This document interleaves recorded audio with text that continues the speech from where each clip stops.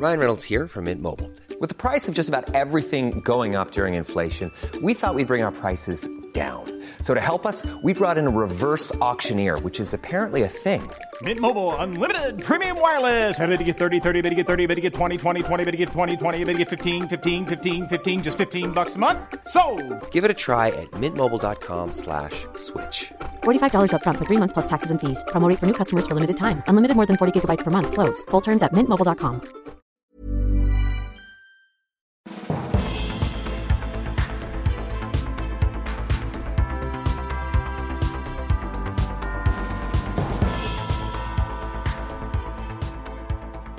Hello and welcome to The Political Party. This episode features Rosena Allin-Khan, the Shadow Cabinet Minister for Mental Health and MP for Tooting.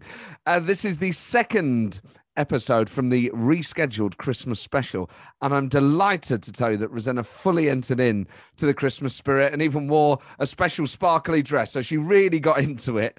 And I think it was only me and her there on the night that really felt any festivity at all.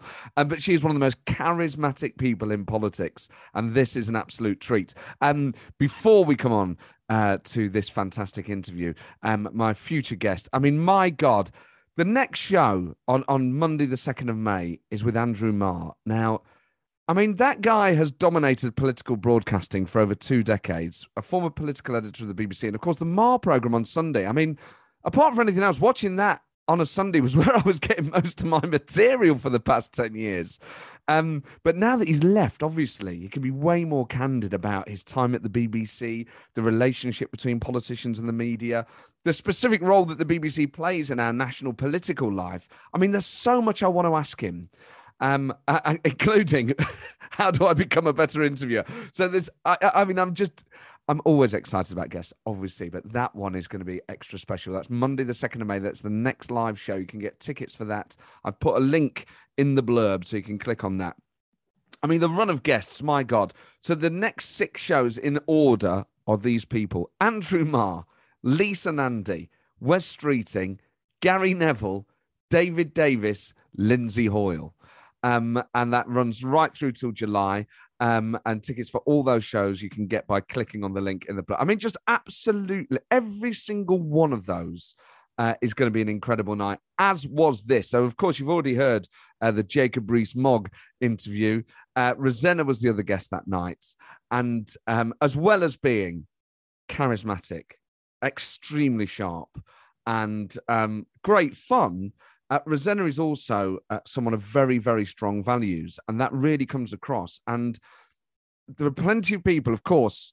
The art of politics really is talking and solving problems through discussion and persuasion. But Rosena doesn't just do that, and that would be enough, you know. But Rosena is someone who works on the front line in A&E as a doctor and did during COVID, and she's been out to Ukraine to help refugees. So she has first-hand eyewitness testimony, really, of the 2 big crises of the era of how COVID ravaged our society. And she saw that and treated people with it, pre-vaccine as well.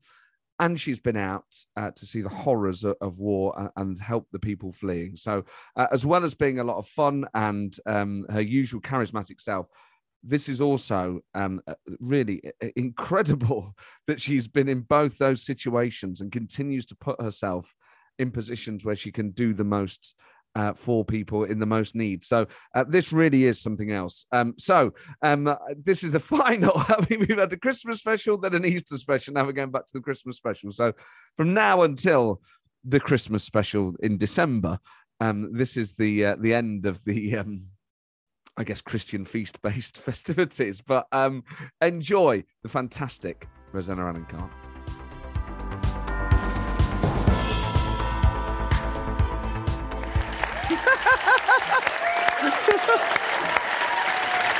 Merry Christmas. Merry Christmas. I want my sparkles just for you. Right, are we doing the hat?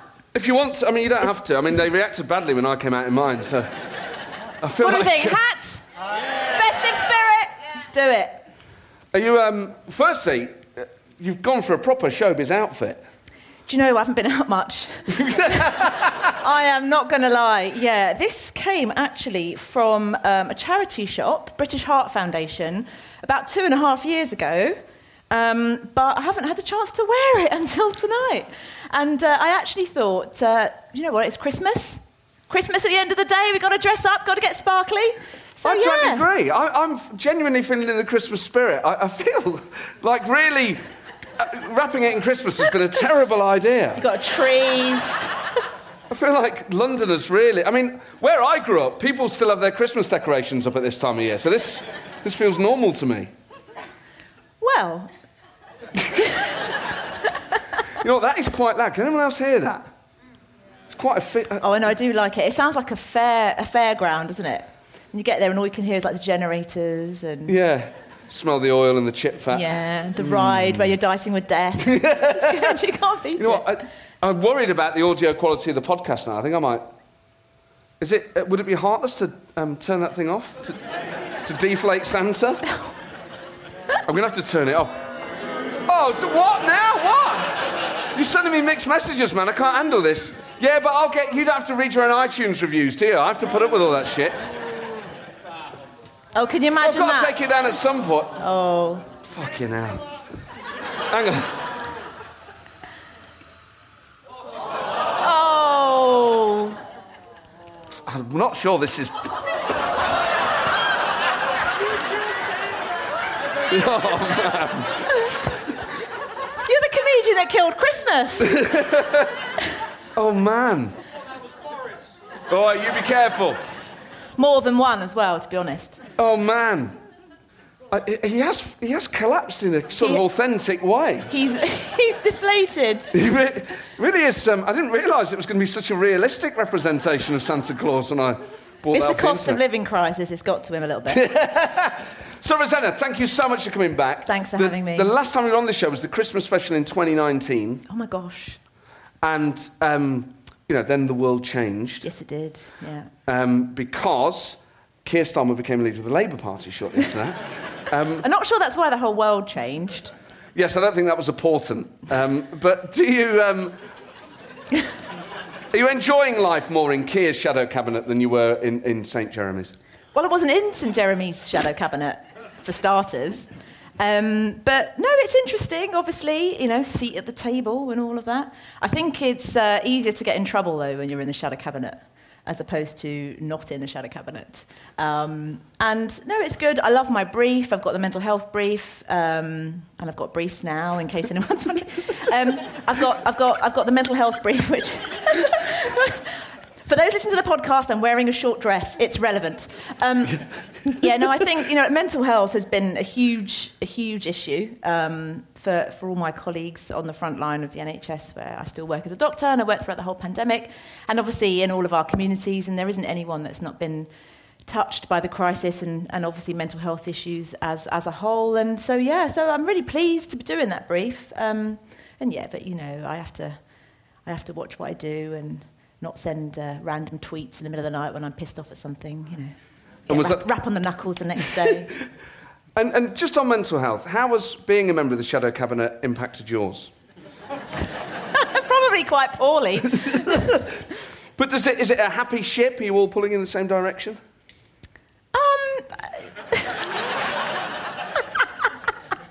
There is a sense of collective responsibility, and we are all adhering to that most of the time.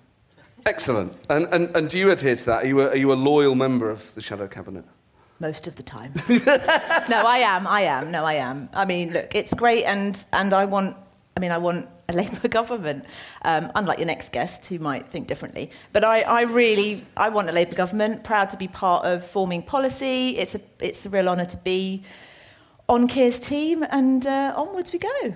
Yes, it would be odd if Jacob wanted a Labour government. I mean, that would be a heck of a scoop. It would be my first question too. So Keir, then, as a leader, obviously the shadow cabinet meetings don't take place like the cabinet meetings do inside Downing Street. So Where do you have your shadow cabinet meetings? Right, is it private? This is all off the record. Between us, because we wouldn't want anybody, standing outside taking notes. No. Richmond House. Richmond House? Yes. That sounds like a sausage factory. It does. It does. It's a little house. Well, it's not really a house. It's a little set of buildings / porter cabin style things. Porter cabins? Well, I don't know if... Actually, there's porter cabins near it. It's a building. It's sort of a bit of a 60s building. Yeah. Just outside Portcullis House, but protected by the guards. Oh, I know what you mean, yes. Yeah, near sort of Derby Gate. What was that? It's thought huge, someone just said someone Chris said. Yeah, it's Hume. quite big, huge, yeah. OK, so the Shadow Cabinet meeting, and in terms of the nature and the tone of them, are they jovial meetings? No, they're good meetings, to be honest. I mean, I can't really say anything else other than the fact that if I didn't say that, I wouldn't be in them for much longer. But no, I think it's fine. I mean, it's just a meeting, isn't it, at the end of the day? We all have our little names, on cards. So we have our seats, and we sit down and we talk issues. And how does Keir run them? Is he like, right, I'm the leader and this is the deal? Or do you go around on every issue, or do people only speak on every... No, he runs it like a leader. He sort of makes his opening remarks and leads on the issues. But he is fair. He brings us all in to feed in, and we're able to have very honest, robust conversations. No, it's good. All jokes aside, it's a good meeting. We do good things, decide policies that I think are good. And as a leader, does he sort of give you one-to-one encouragement like a football manager would? Is he a man manager in that regard? No, that's not quite how I describe it. I think he has a very effective team around him, and I think normally any of the help and support that you need you can get from team members. But if you need to contact him personally, of course you can. Yeah. And how do you, if you have contacted him personally, how have you found him? Yeah, really supportive. To be honest, when my dad passed away, he reached out. He was really, really kind. When I had COVID, he was really, really kind. He's very, very personable and nice like that. And I'm just trying to sort of get a sense of the relationship, the dynamic in there, because obviously everyone talks about him and Angela Rayner and whether that's a power struggle or not. I mean, have you observed any tension between the two? No. It's a meeting. It's a meeting like any other meeting, and they sit next to each other, and everyone's very, very cordial, and it's quite uneventful, really. So he never says, Angela, for crying out loud, I've told everyone what the policy is. I don't need you gobbing off, giving it other ideas. No. She goes, don't you fucking talk to me like that. I'll fill you in, mate. That sort of thing? No, that doesn't happen. That doesn't happen. So he feels quite safe as a leader at the moment. You don't think there's any sort of rumblings of mutiny? To be honest with you, look, I had a great relationship with Jeremy. I've got a good relationship with Keir, and it feels like he's running a solid, tight ship. He's giving everyone lots of opportunities, and it feels as though we're not rudderless anymore. OK. And then, obviously, you stood for the deputy leadership of the Labour Party. You gave me that big idea the last time I was on the show. Yeah. Did I? Yeah, you did. Well, I thought you should have stood for the leadership, I think. Oh, please, I'd only been an MP for 5 minutes. The polls showed, even at that time, when you suggested, you said, apparently. I came off thinking, oh. And then it was in the Evening Standard after that. Yeah. Yeah, it was in the Evening Standard. I didn't realise that... Yeah, but all the polls showed that only 2% of Labour members knew who I was because I'd only been an MP for 5 minutes. Yeah. So the polls showed that 2% of Labour members knew who I was. Problem. But of the 2%, they liked me a lot. So the only formula was to meet more Labour members. So that's what I did. I went around the whole bleeding country. Hi! Hi! I hear if you get to know me, you might like me in your face. But actually, I had a brilliant time, and actually I did really well. And it was quite embarrassing, though, sitting on political shows like Sophie Ridge and Ma, and looking at your large blown-up self on the screen, fifth, and everybody else ahead of you. And Rosena, obviously you have no chance of getting the nominations because 2% of Labour members know who you are, and you just, you're fifth with 7% chance. And I was like, but Andrew, if just one young person turns on the telly today and just sees that you can go for it, then that's what makes me a winner. I actually said that, cringe. I actually said that. But it did take me all the way to, like, runner-up and take in Angela, like, 3 or 4 rounds to actually beat me. So it turns out that killing yourself going around the country is not a bad thing, considering the fact as well that I stopped campaigning early to go back into the A&E unit and work in COVID. And the polls for the voting were open for so long. So out there somewhere in some alternate universe, the voting was only open for 2 days. COVID didn't happen. And I am the deputy leader of the Labour Party. Yeah, but what a great reason to say, look, I'm stepping away. I've got to go to the front line, guys. I've got to go. I've got to get my mask on. No, hold on, we don't have a mask. And I've got to get my PPE. No, hold on, we haven't got PPE. I've just got to go, guys. I've just got to go. That's how it was. I mean, it was really bleak to begin with. Because, what, being deputy leader of the Labour? No, just being there in the hospital and just seeing all the death. Yeah, it was... Yeah, the Christmas special grief edition. I don't know if anyone wants that one, but... Well, I don't know. People have varied tastes. I will come on to that, because obviously it's an amazing thing you did, but... I mean, I guess in a way, being the newcomer and being the outsider, being the disruptor, kind of helped you a little bit because you were new and you were impressive and the more people liked you... Oh, thanks. You know, they obviously voted for you. Obviously, a lot of Labour members did know who Richard Burgon was, and that seemed to go against him.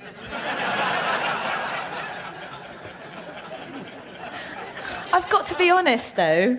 You see a lot of each other on the old campaign trail. Yeah. And it was really fun for a bit until we all knew each other's lines. I was, you're trying to come up with new material to be fresh every weekend where there are, like, so many hustings and you're bored of your own self.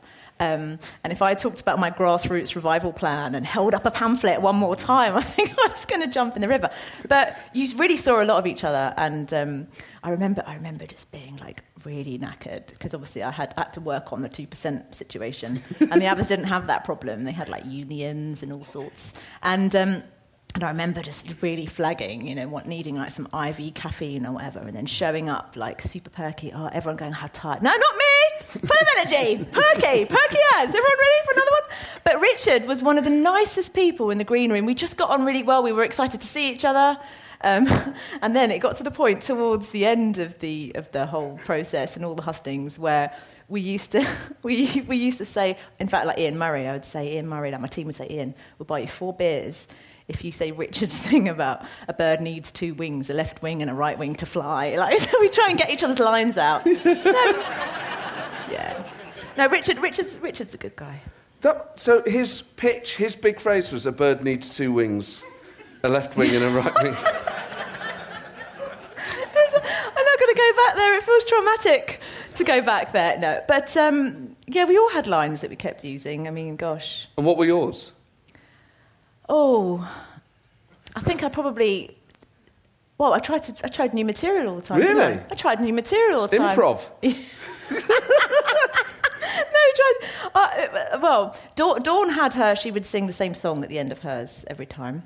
Oh, Amazing Grace? Oh, no, Bob Marley. No, it was... But she did. I saw her sing Bob Marley. No. The higher you build your barriers... Oh, yes. Yeah. Labby Sifri. Yeah, and I got bored of my own backstory because only so many times you could hear about your own life. Well, that's when you need to start embellishing stuff. Oh, gosh. And that's when my dad became an MI5 agent. Yeah. Stuff like that. I mean, stuff like that. Really helps. Yeah. No, because I couldn't say that because my big thing was how my mum had 3 jobs to put food on the table as a single mum. But you could say I was at 4 jobs, 5 jobs. So Burgon, he would be nice to go, Rosena, it's lovely to see you again. Yeah. Oh, no. A bird needs 2 wings. He's lovely. But it also needs a beak, because otherwise it can't eat.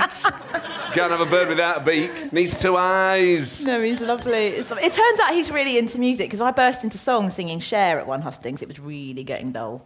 Same old stuff. Yeah. So I burst into song, and after that we had a whole conversation that he's really into... He's like, oh, you're like, properly, like, proper singing. I was like, yeah. Turns out he's really into, like, music. What sort of stuff? Like Cher, or...?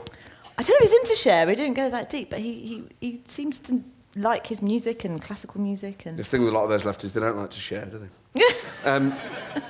They say they do.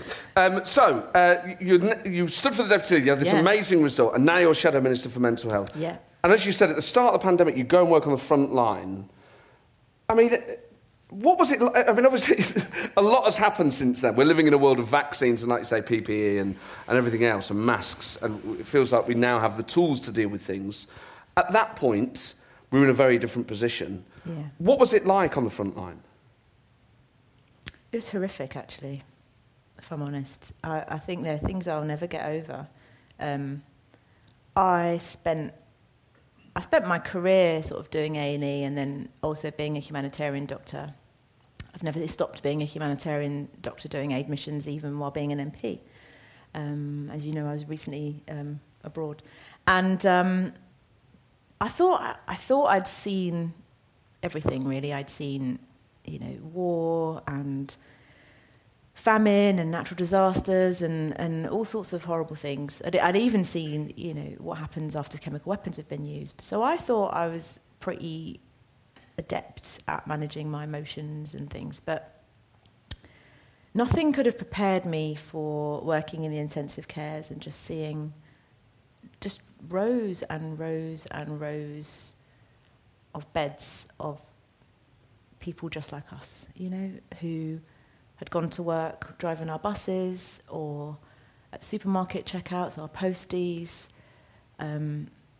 family people that easily could have been my mum or dad, and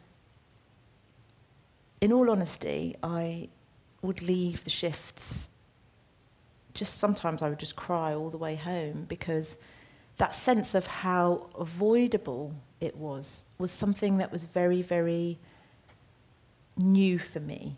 And as part of the family support liaison team, so I work at St George's Hospital in Tooting in the A&E, but I was asked to join the family support liaison team, first at the Nightingale and then at the Royal London Hospital by the HEMS team. I have a really good friend called Gareth Greer who had worked with me for many years, and he said, look, can you come and be part of this team? And as part of this team, we would talk to families over the phone and pass on their messages. So someone would phone up and say, please can you tell my dad just to hold on, the kids really want to see him, or can you please cut my sister's toenails, she doesn't like it when they get long, and can you put my mum's rosary beads next to these tiny things that you hold on to for hope.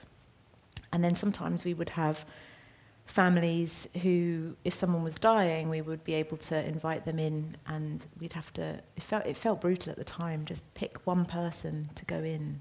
How do you pick one family member out of 5 or 6 people who've shown up, take them in so they could say their goodbyes? But sometimes we would take iPads to the bedsides when we could, and there are some things that never leave you. And I've told this story a couple of times because I think that, politics is a funny business, and people think it's, glamorous or cutthroat or all of these things, and it's hard, whichever side you're on, whether you're in government, whether you're in opposition. It's brutal. It takes a massive toll on you, and sometimes you ask yourself why you're doing it.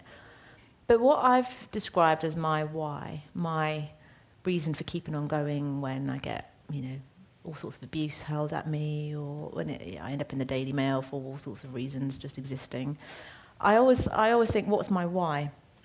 And my why has now become this family where this mother was in her intensive care bed, hooked up to the monitors, unconscious, 28 years old.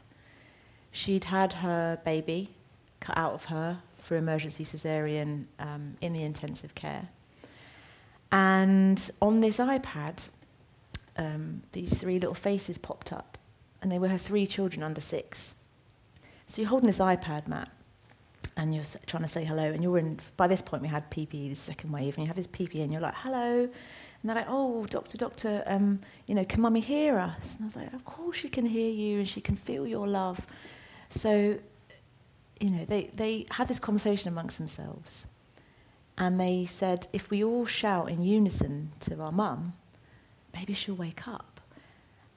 And I stood there with this iPad with these 3 children who just shouted, mummy, please wake up. you've been asleep too long. And so I think, when I think about my why, it's families like that. Families who were robbed of the chance to say goodbye, who won't get a refund on those experiences lost, those hugs lost, those... Even the chance to say goodbye. That's the thing, Matt, about COVID. It stripped the humanity out of grieving. I lost my dad a year ago, like this weekend. And it was one of the most transformational times of my life, for many, many reasons, which I won't go into now. And painful as it was, I was able to be with him at the end. And I just think to myself that sometimes that's all that you can hold on to, is knowing that you were there at the end. But for millions of people, when we look at the death toll, for millions of people, they were robbed of the opportunity to be there at the end. And that is, we have to hold that in our thoughts sometimes and know that as communities, many of us are grieving and are going to be grieving in a very unique way for the rest of our lives, never having had that chance to say goodbye. And I think that's also why I'm really pleased to have the mental health brief, because I've got colleagues who are totally and utterly burnt out, colleagues who have thought about taking their own lives, and there are colleagues, NHS colleagues around the country, who have taken their own lives. But yeah, that's the long answer to your short question, what was it like? But it was really, really hard. And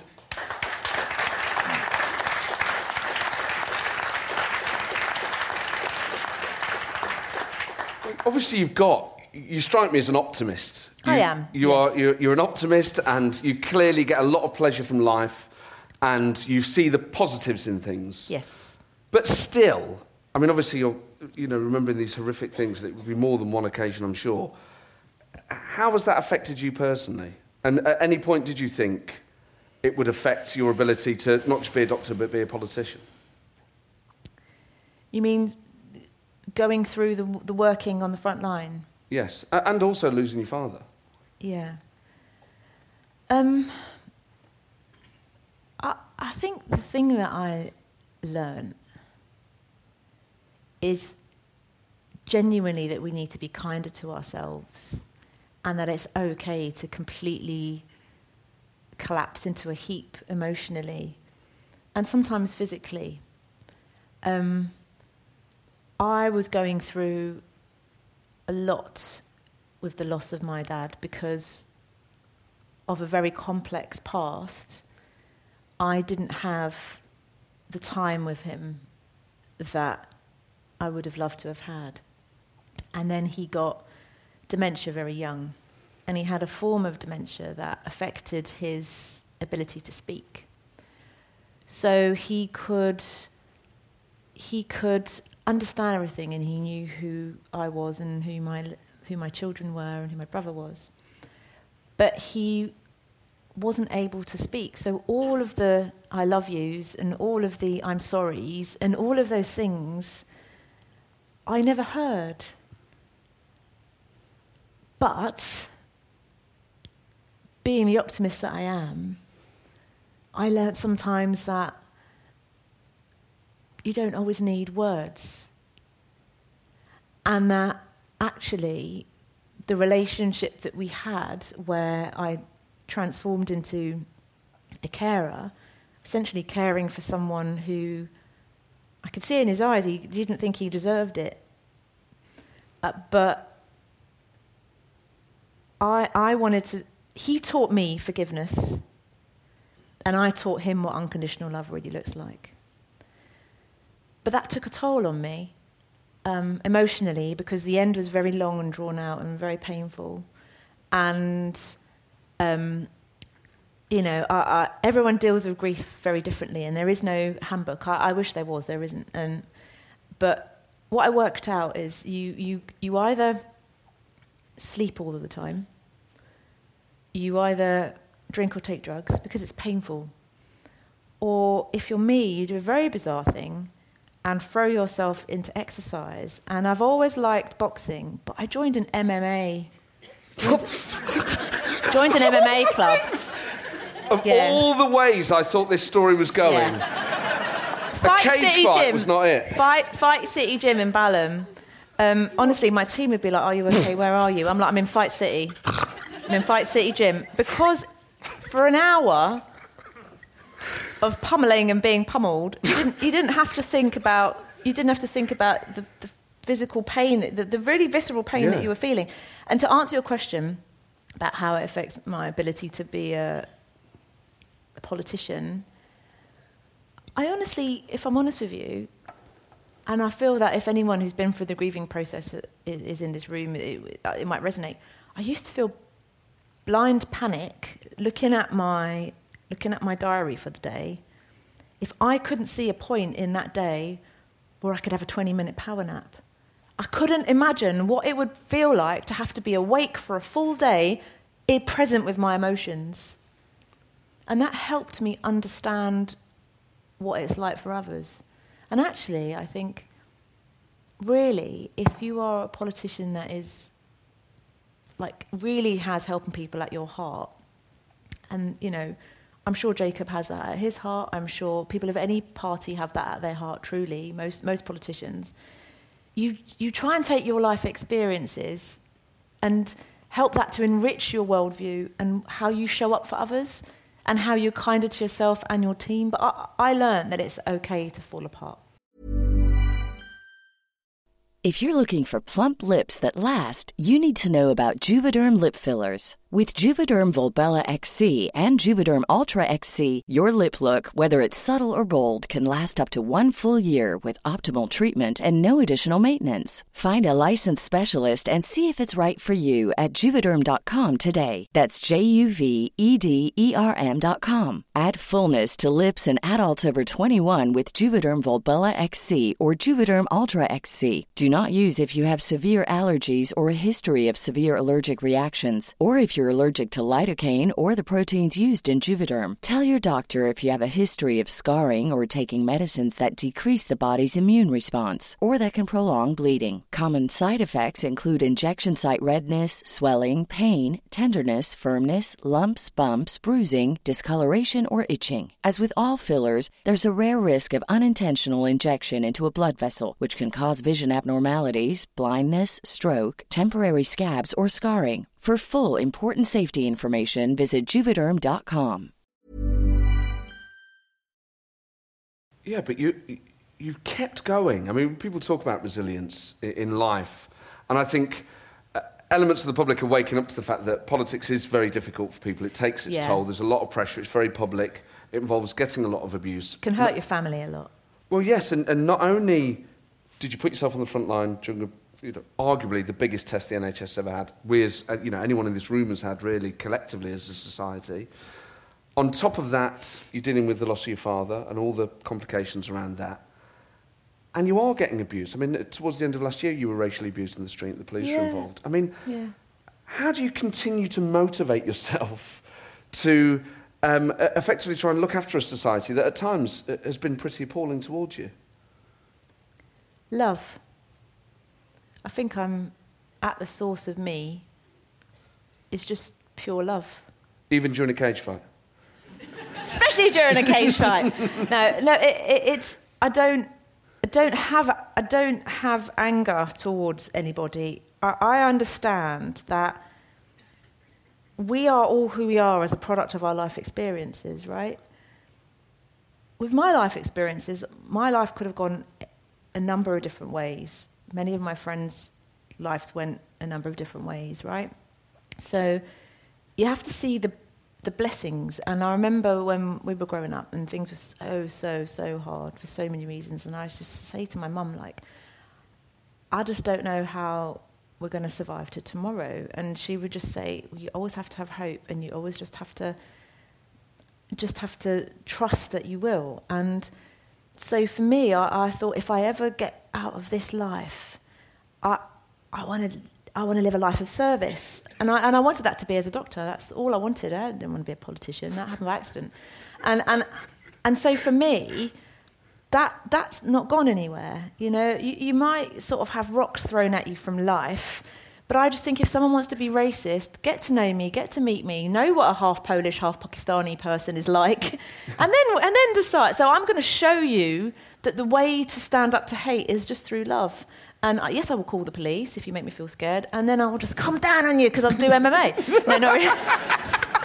No, but I remember being in a taxi once with a taxi driver who literally for 45 minutes was really, really Islamophobic. And he told me how his daughter wanted to go to uni, but he went to X university for an open day, and no effing way was she going there with those effing Muslims and all. It was bad. I just sat there for like 45 minutes. And this was like a few years ago when I was on the way to a medical course, and he was like, I'm so glad you speak English, unlike these Pakis. You know, because obviously when you're half, not everybody works it out immediately. And so... Yeah, and so I just at the end of the cab journey, he stops the cab and is thanks for, and I just said, can I just ask, have you ever met a Muslim? No, never met a Muslim, no bloody one who I ever. I said, well, you have. You met me, and what I want you to take away from this journey are two things. Firstly, that I'm gracious and I forgive you. And secondly, I'm not paying for this bloody cab ride. It's true.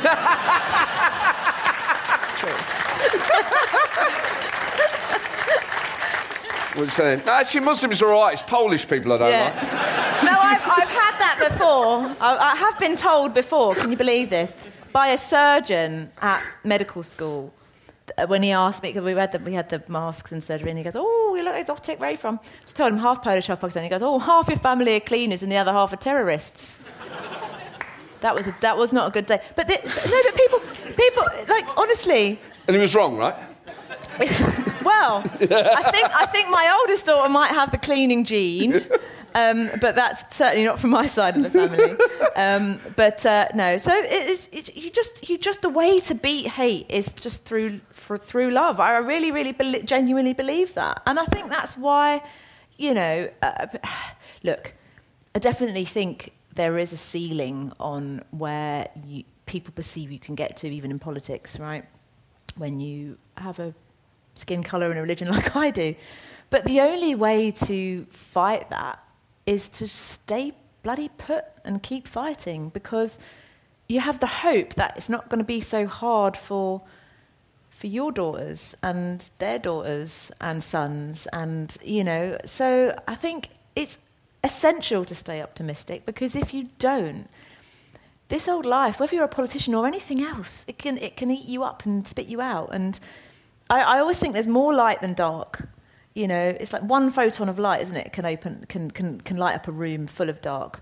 And I think you just find other people that think like you, and before you know it, you know, you're a powerhouse together. But not only did you go and serve on the front line during COVID and help all these people, you recently got back from Ukraine, where you've been doing aid work out there. Yeah. I mean, you really put yourself literally at the front line of the causes that you genuinely care about, and you put yourself in a situation where, having dealt with grief, having dealt with the stress of the things that you've seen, you're prepared to put yourself through that again. And the experience you had in Ukraine, I mean, sounded incredible. Yes, it was very, very... I still think about it every day quite a lot. And I've worked with an NGO called Med Global for a number of years, and they called and said, look, the Ukrainian Health Ministry, this is right at the start, about a week into the whole thing, the Ukrainian Health Ministry have invited us to come over and do basically take aid to the front line, but to train their doctors on mass casualty triage and chemical weapon preparedness, because I don't expect you to have put my CV out there or for anyone to even know it, but I have a master's in emergency humanitarian assistance, and so I've spent 14 years doing this work. So and also many times as an MP, I've been to Palestine, the Rohingya camps, all over.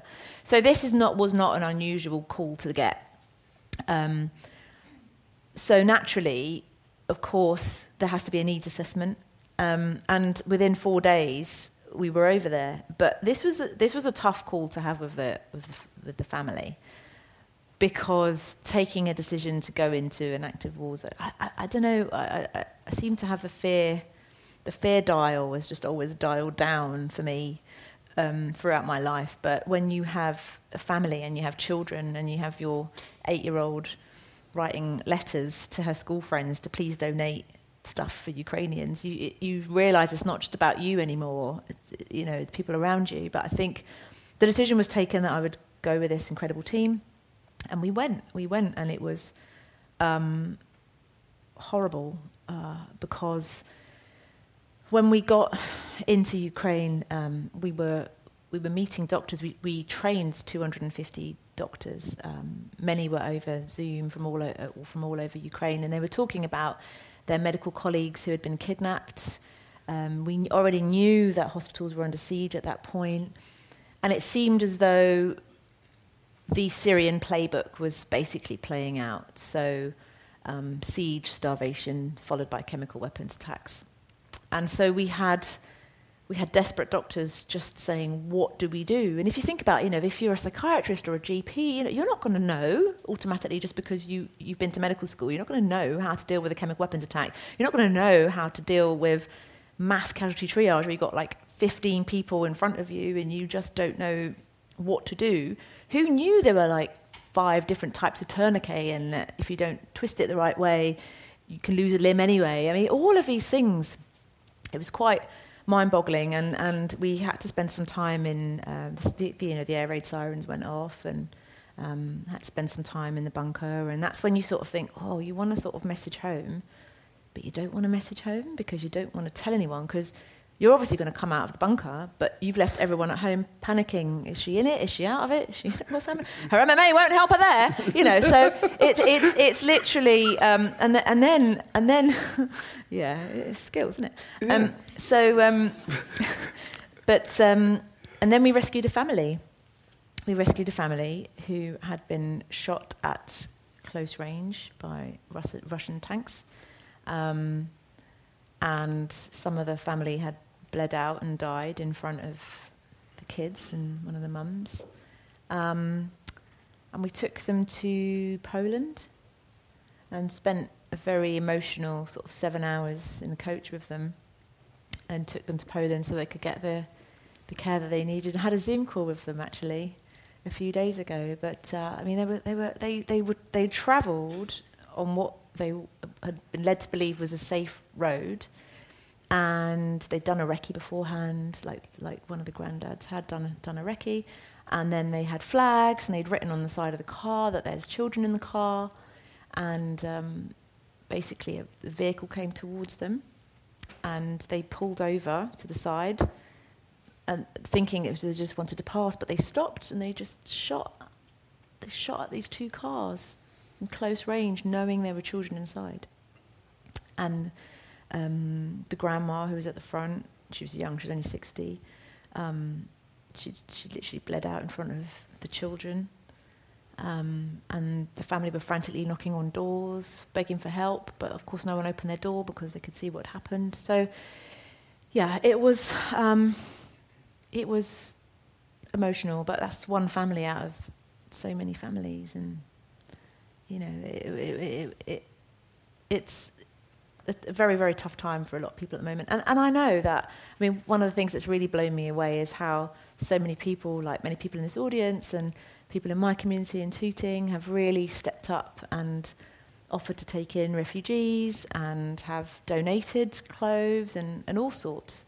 So I think in dark times you need to also, the way to get through them is to focus on what's positive and how wonderful people are that have stepped up to help.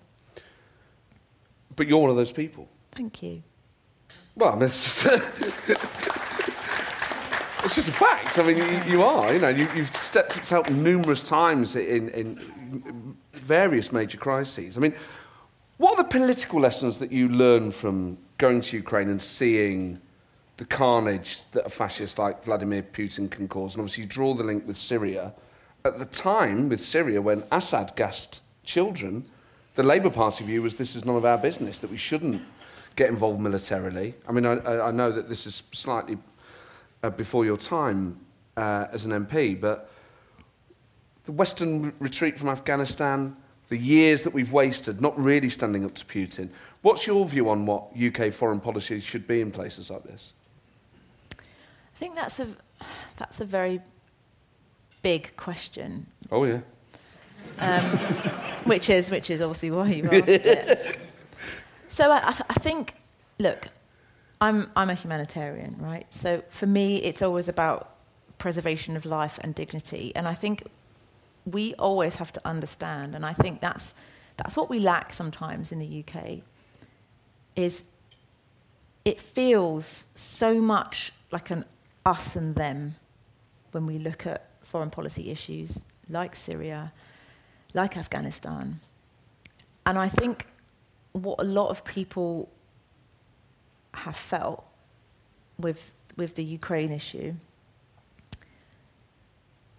and understandably so, is the reason that our government seems to have stepped up and done more is because they look more like us. I wonder what would have happened if, I mean, and that's a very difficult thing to say out loud, but that is the perception, quite rightly, because we've had the Prime Minister, and that it's a good thing. You know, he went to stand with the leader of Ukraine, but that's quite a unique thing. And I personally think that leadership, true leadership, requires bravery. And I don't think that leaders of the past have always taken the bravest steps to do the right thing. But I can't, in one breath, say, you know, what we should have done in Syria, what we should have done in Afghanistan. I don't think we handled Afghanistan right at all. And I think that our response to the Syrian crisis isn't the same as it is for the Ukraine. And I wonder how that applies specifically to the Labour Party and the left, because obviously with Syria, you had a Conservative Prime Minister who did want to get involved, but it was a Labour leader that ensured that Britain did not commit the help that perhaps the Prime Minister wanted at that time. Do you get a mood when you're in Labour Party meetings now, when you're talking to other members of the shadow cabinets, other MPs, that obviously Iraq casts a shadow over not just Labour but British foreign policy, that the Labour Party is ready to move on from that and accept that there are times when intervention is required? We haven't had that conversation in shadow cabinet because it hasn't come up. Because I think what was felt was that the government was actually taking decent measured steps when it came to Ukraine with sanctions, etc. And so the Labour Party discussion around that was that actually now is not a time to be being unhelpful and providing challenge if it's not warranted. I think that any issues about whether to go to war in the future, I mean, look, Iraq, I marched against war in Iraq. That is, I think, a very tragic part of our Labour history. But I think it's important to note that we do have a leadership now, I feel, that would be willing to look at an individual basis and take decisions as they arose where relevant. I feel that Keir is sensible when it comes to that. But, you know, have we had these arbitrary discussions about do we believe in going to war or not? We haven't had those esoteric discussions. We sort of focused on what's happening this week, what's the government doing, is it enough? And we certainly don't think that the government did enough, you know, on like dirty money and, you know, giving peerages and all of that sort of stuff. It was more focus on that. But actually, I think, you know, hats off to Boris Johnson going there. I think that's a good standard, a good sort of show of solidarity. Sending support in is a very, very good thing. And the no-fly zone, it's tricky. It was a very, very tricky thing, and it was interesting because being in Ukraine, that was the question that had to be answered all the time. Please, please, please go back and tell your government to issue a no-fly zone, no-fly zone, no-fly zone. But you come back and you know that basically means war with Russia for the rest of Europe. So these are not easy decisions. They're not, and there are no easy answers, but there may be some very good questions out there in the audience. So I'm going to take a couple of quick questions for Rosena. If I can ask for one-sentence questions, please, and one-sentence answers. Clearly, I can see you all now, you gorgeous bunch. You clearly indicate, and I'll come to you, and I will have to repeat the question for the podcast, which I know becomes tedious, but there we are. So the gentleman near the back there? What's your favourite martial arts technique? Excellent. I tell you what. Oh. Well, why don't we? Can you demonstrate in this your dress? Favourite? Could you obviously, okay. if it's going to compromise your dress, but gosh. But don't hurt me. No, it's the one. Right. Okay. It's the one where you get your elbow. Yeah. And then you basically go from stand. Sort of sounds brutal. I did it on a sandbag mannequin, I just got to say, in case the Daily Mail are in here. You basically get your elbow, you drop your full body weight, crash on the chest. Oh, I can't do it in the... No. Yeah. But in terms of... Great question. Yeah. But I now do more regularly. I do Muay Thai.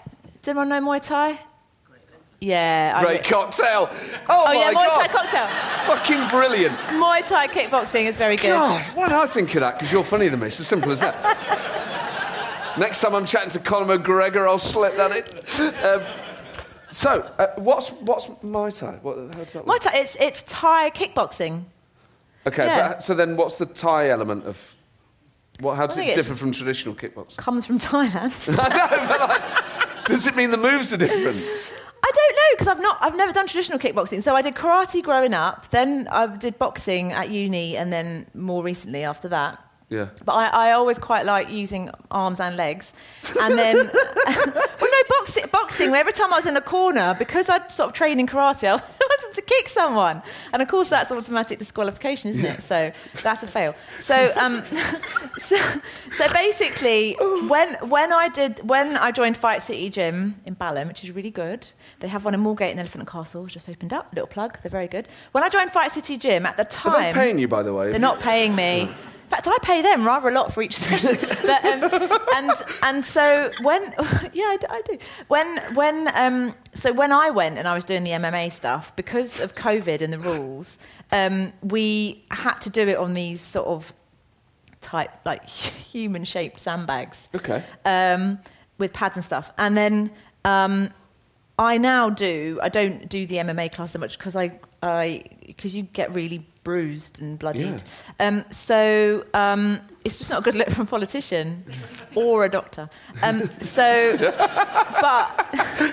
I now do Muay Thai, which is really cool, and you have to wear the leg guard, like the shin pads. That's and cool. the arm. It's really, very cool. And my daughters do it as well. They're the only little girls in the kids Muay Thai.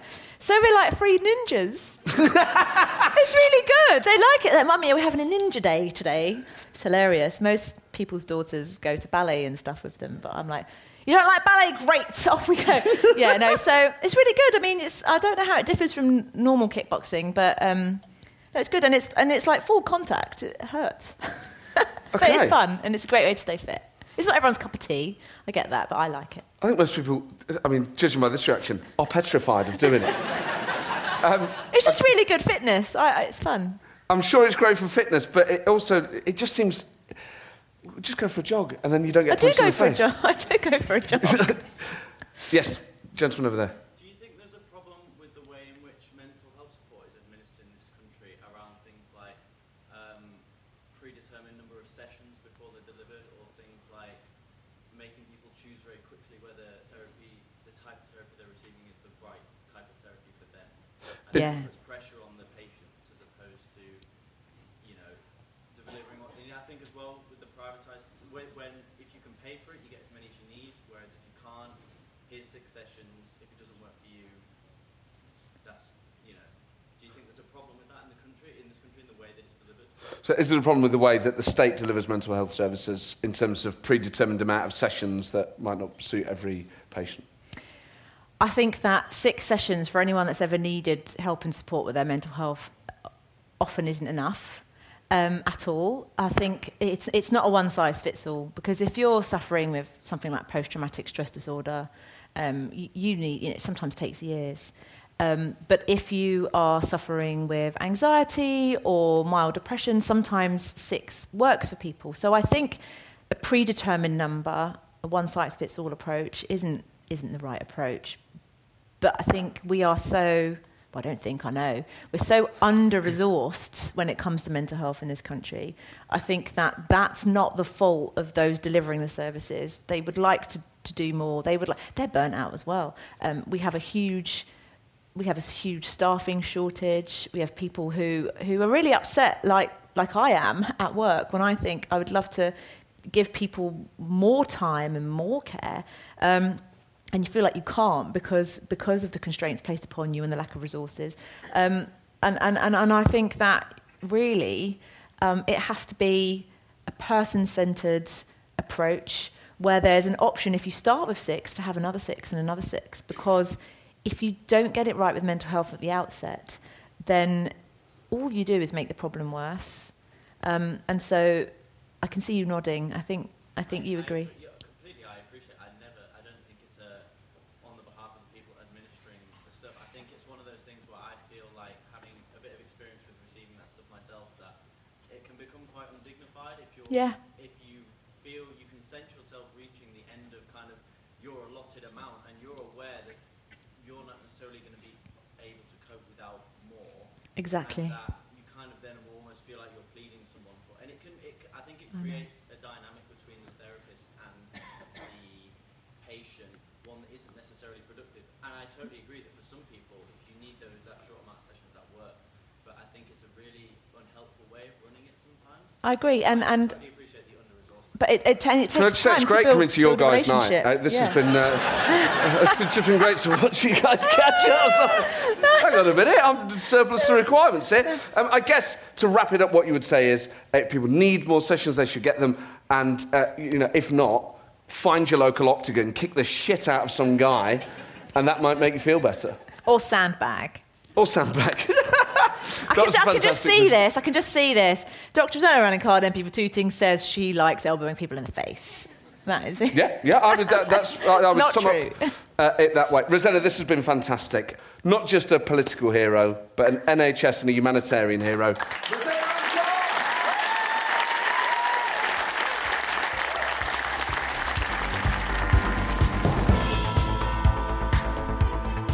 Well, there you go, Rosena Allin-Khan, my word. I mean, I can't imagine how she deals with the things she sees and that motivation to constantly be in the most difficult places, providing people with the help they need really is... admirable doesn't really quite do the word, do justice, really. She's a remarkable individual and could just sense the atmosphere in there. When she was telling those stories, I'm sure you heard it and sensed it through your headphones or your Bluetooth speaker, wherever you listen to this. If you're going to listen to it on public transport, don't blare it out like it's music. I'm sure you wouldn't do that. I don't think this has ever been played on a Bluetooth speaker on public transport. But, if you ever have done that, then by all means, get in touch, politicalpartypodcast@gmail.com. So what a phenomenal guest Rosena was, and what a phenomenal guest my next show will provide. My God, Andrew Marr on Monday, the 2nd of May. You can get tickets to that through the link. You can go to mattford.com and you'll be able to follow it on there, or go to the NIMAX Theatres website. Follow me on Twitter @MattFord for all the latest guest announcements. So thank you for downloading this. Please leave a 5-star written review, share, subscribe. Thanks to all of those of you that do, even the ones that say, I'm only doing this because Matt Ford asked me to leave a review. That genuinely helps. As mad as it sounds. I sounded like I was getting emotional then. I wasn't. I ate a bit of chocolate just before recording this, and it's just stuck at the back of the throat. But anyway, you didn't need to know that. Thank you so much for downloading this. I'll see you at the next show on Monday, the 2nd of May. with Andrew Martin. Thank you to everyone who's coming to see me on tour. My word. Future dates include... I realise I'm terrible at this. I've got the list up this time. Leamington Spa on Thursday, the 28th of April. Shrewsbury, the Theatre 7 on Friday, the 29th of April. Nottingham. Nottingham. On Monday, the 5th of May. Gloucester, Guildhall on Friday, the 6th of May. That's been rescheduled. York on the 12th of May. Leeds on the 13th. Canterbury on the 15th of May, Exeter on the 22nd of May, a London Soho Theatre run from the 14th to the 19th of June. And I've added another Leeds date, this time at the Wardrobe Theatre on the 8th of July, and then Peterborough on the 13th of July. So still plenty of the tour left. You can get tickets for that through my website as well. And I really will go now. And then I'm going to get rid of the last of the chocolate that's still knocking around the back of my throat. See you next week. Bye.